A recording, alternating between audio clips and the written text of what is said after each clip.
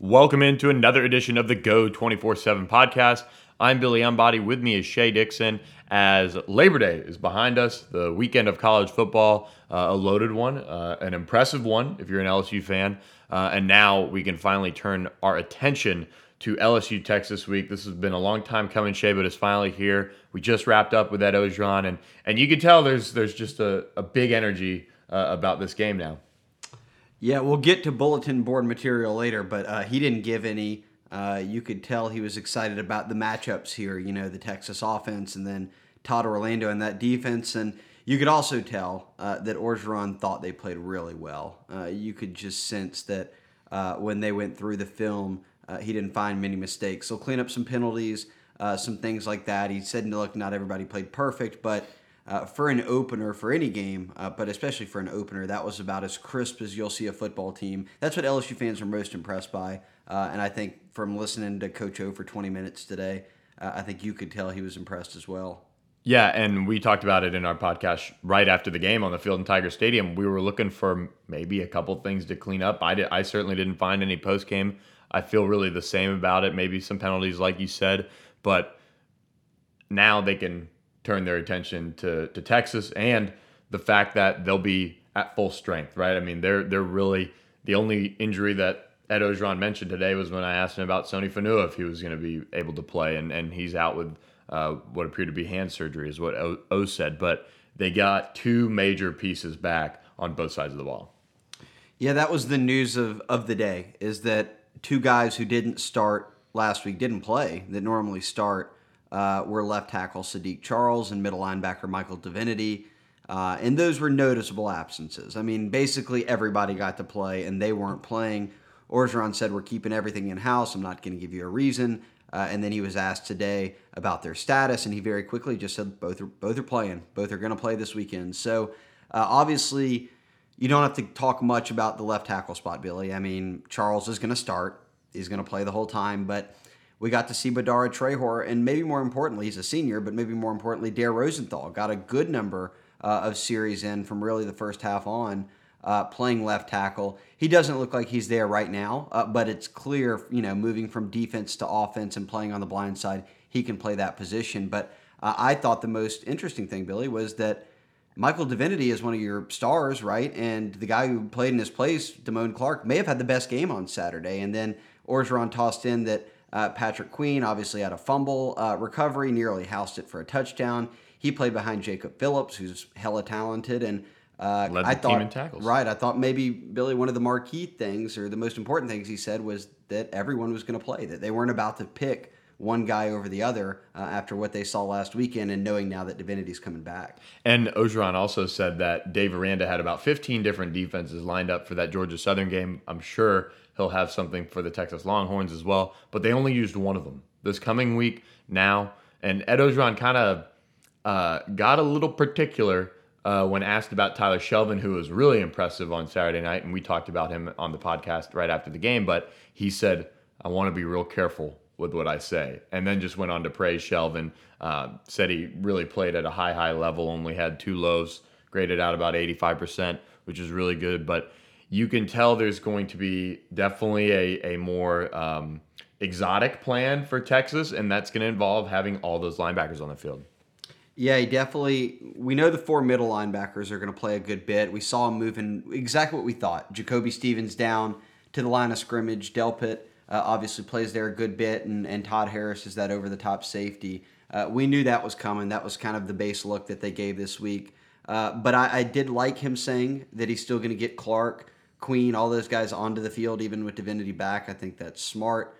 But I think we're getting more exotic with what they can do going into this weekend, because we haven't really seen anything like that. Well, they talked about 4-man fronts and 3-man fronts, and putting Thornton and Chase on the field at the same time, and all these different things. And as you said, they didn't have to do any of it. So I'm curious what this week holds, but I will say quickly that was the best we've ever seen Shelvin. And obviously that's why O was probably has spent 3 years now yelling at Tyler Shelvin to do this and that, and finally said, okay, hold on, I'm going to praise him, but I want him to keep going. But that's big for them. I mean, in games past, he either couldn't get out there, he was waving to come off. Same with Ed Alexander. Shelvin looked like he was for a kid who weighs what he does, he looked to be in shape. Yeah, he was excellent, and Apu Ika got a little bit of burn too, which was important in that season opener. But look, this week they have another running quarterback to defend. They're going to have to defend Sam Ehlinger, who, again, we'll kind of get to some bulletin board material from Caleb Von Chason, but he said, look, I played against him in the state championship game when I was at North Shore. Kind of more of a runner. They're going to have to defend that. They're going to have to deal with that. And Ed Ogeron called him, he said he's not as great of a player as Tim Tebow was, but he's a better thrower. So high praise from Ed Ogeron in what could end up being really a battle of two of college football's best quarterbacks. Yeah, I think that, and the more I dig into it, the more similar they are, right? And Burrow's probably a better passer, but I think that both possess a lot of those same traits on and off the field. Like, I think that they're both the most respected kids on the team. They work hard. They're just about football. That's what you want out of your quarterback. And you could tell, and Chason took his shot, and he, that's Texas football, Billy. You know that. Yeah. But I think Chason has a lot of respect for what Ehlinger does. He said that even after that game in high school, he said that was the best quarterback we've ever played at the high school level. So high praise from Orgeron today, though, saying, look, I'm not saying he is Tebow, not saying he's not, but that's the kind of player he is, but he can throw it better. And, geez, with Texas's running back depth, they don't have much of it. He's going to have to throw the football, but I'm betting that Ehlinger is going to be running it a good bit, or at least trying to run it a good bit this weekend because they're low on options. One thing I think we're going to see from LSU too is involve Joe Burrow in the run game. That wasn't a part of any of it at all, and smartly, right? You don't want him getting hurt, and he didn't get sacked in the game. But this is a game where one of these two quarterbacks, and Ehlinger is both of them have already endeared themselves to their fan bases. But for Burrow especially, a win like this can really take that legacy to the next level. Ehlinger already has a Sugar Bowl win over Georgia, and he beat Texas in the regular season, or he beat Oklahoma in the regular season last year. Burrow can really start to cement his legacy as one of the best in recent memory. Yeah, and I think it's really more of a national thing because Ehlinger I saw Burrow today went for the first time ever from off the board to on the board with Heisman, still low odds, but Ehlinger had all the preseason Heisman talk, and look, you mentioned a big Oklahoma win. Burrow had a big Georgia win. They both won an equal bowl game, in a Year 6 bowl. So, yes, the whole Texas is back. Ehlinger being a Texas kid, a Westlake kid, that's going to get the hype more than the Ohio State, 3-star that went to Ohio State and didn't play and now is at LSU. But I think this is Burrow's chance, as you said, to really, if LSU wins and he plays well, he's elevated into the national conversation more than he's ever been. No question, and a lot more conversation off the field happening between LSU and a little bit with Texas, and we'll get into that after this quick break on the Go 24/7 podcast. Okay, picture this. It's Friday afternoon when a thought hits you. I can spend another weekend doing the same old whatever, or I can hop into my all-new Hyundai Santa Fe and hit the road. With available H-Track all-wheel drive and 3-row seating, my whole family can head deep into the wild. Conquer the weekend in the all-new Hyundai Santa Fe. Visit HyundaiUSA.com or call 562-314-4603 for more details. Hyundai, there's joy in every journey. This episode is brought to you by Progressive Insurance. Whether you love true crime or comedy, celebrity interviews or news, you call the shots on what's in your podcast queue. And guess what? Now you can call them on your auto insurance too with the Name Your Price tool from Progressive. It works just the way it sounds. You tell Progressive how much you want to pay for car insurance, and they'll show you coverage options that fit your budget. Get your quote today at Progressive.com to join the over 28 million drivers who trust Progressive. Progressive Casualty Insurance Company and Affiliates. Price and coverage match limited by state law. And welcome back to the Go 24/7 podcast. We mentioned heading into the break, a little bit of bulletin board material, a little bit of trash talk. On Tuesday, our buddy Jock Doucet tweeted out a video of Caleb Von Chason post-game against Texas, or against after the Georgia Southern game, basically saying he's been talking to some of his friends on the Texas team, and they think they've got a chance, and other people out there think that Texas has a chance, but straight up, I don't think that they have a chance. Right, and very, very straight up, like not joking around. Just said, look, they think they've got a shot. I don't, obviously. I don't think that they're going to beat us. And this is what followed up what Chason said about Ehlinger. Again, we talked about it in the first segment, or the first half of the pod, but they played in a 6A title game, one of the great 6A title games in recent memory between Westlake and North Shore. Chason blocks a field goal that would have won it for Westlake, partially blocks it at the end of the game. They miss that field goal. They go to overtime. Chason makes a big play in overtime, and they win. And he had the comment, what was it exactly? That he said I've played him before. Not that great of a thrower. He can run, doesn't have much of an arm, and we're paraphrasing, but that's what he said. So you've got the trash talk coming there. You've got Texas showing up last week in the real DBU shirts. So the only, that's been everywhere on Twitter. The DBs warming up in DBU shirts. And then obviously we had Geis talking smack to Matthew McConaughey, a diehard Texas grad. And then Fournette with the not safe for work comments just said basically we're going to beat the you-know-what out of all those country bumpkins.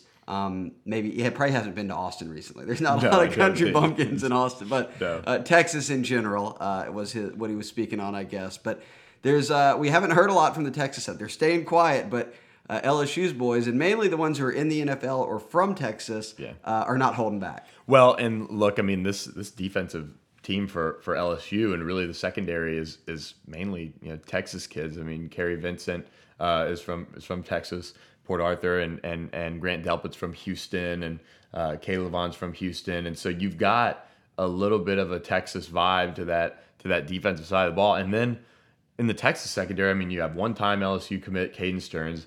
You've got Jalen Cook and Anthony Cook, who really a lot of people thought one of them would end up at LSU during their recruitment. So there's a lot of like intertwined stories. I was on a radio hit earlier this morning and just talking about all the different storylines. Like you can start at Tom Herman and Ed Orgeron, but this entire week is just like full of them. Yeah, and we have a story coming to the site that I've been working on. Tom Herman obviously was the reason Joe Burrow went to Ohio State. He recruited him and eventually got him a scholarship from Urban Meyer, and then obviously left right before he signed. And Tim Beck showed up as the new OC at Ohio State, and who's now the OC at Texas. And when Herman got to Houston, the first college offer that Sam Ehlinger had was Houston. Obviously, he was always going to go to Texas when the opportunity presented itself, but there's so many storylines here. Even Todd Orlando bases his defense a lot off of kind of a Dave Aranda-style defense. He replaced him at Utah State when Aranda went to Wisconsin. Aranda and Beck have played many times before. Same with Aranda and Herman when they were all at Wisconsin and Ohio State and Nebraska. The storylines run deep, way deeper than you would normally have. And obviously the biggest one, as you said, was the whole and both coaches remained mum. We were on the teleconference yesterday with Herman, and he said that he had no comment on the LSU job, and when they were searching for him, Orgeron asked the same thing, no comment. I'm focused on their team this week, and that's it. So neither coach is going to say anything, but obviously the dominant storyline is the whole, what Ross Dellinger wrote in Sports Illustrated this week of LSU's coaching search and how it was Herman and Orgeron. And look, I mean, I talked to somebody after the game on Saturday. I said, you think Ed's going to sleep this week? And I just kind of got a laugh. Didn't get an answer, but got a laugh out of that person. And I think that's the case. I think both of these coaches know what's on the line, not only from the whole perception thing, but recruiting. Obviously the rest of their season, both of these programs want to win a national championship this year, feel like they have the teams to do it, and especially be in that race for the college football playoff. And it starts really in Austin. I mean, the road for LSU and the road for Texas, it starts in Austin this weekend at Saturday night. Yeah, one thing I thought, it doesn't mean anything, but I think that Orgeron feels confident about this game. And not that I don't think Herman does, but it didn't take minutes into the Herman press conference for him to say, look, they're not handing out the Big 12 trophy this weekend. Bowles isn't going to be there giving us the trophy. So the road to the playoffs may not end for whoever loses this game. Right. But that said, it seems like LSU, look, they've climbed to, when we were starting this podcast, over 5-point favorites on the road at that. They played so crisp last week. You just have to think into Texas has had some guys injured. LSU has nobody really injured of note. That LSU would be the team that's favored here. Yeah. Well, we'll get into that much more on Texas, on the recruiting battles at stake here with LSU and Texas later in the week. We're going to talk to our friends over at Horns 247 for a podcast or two, and then we'll be on to preview the game for all of you fine folks listening to the podcast. So feel free to leave us a rating, a review, and hit that subscribe button. We appreciate it. Thanks for listening to this edition of the Go 24/7 podcast. Hope everyone has a great rest of the week.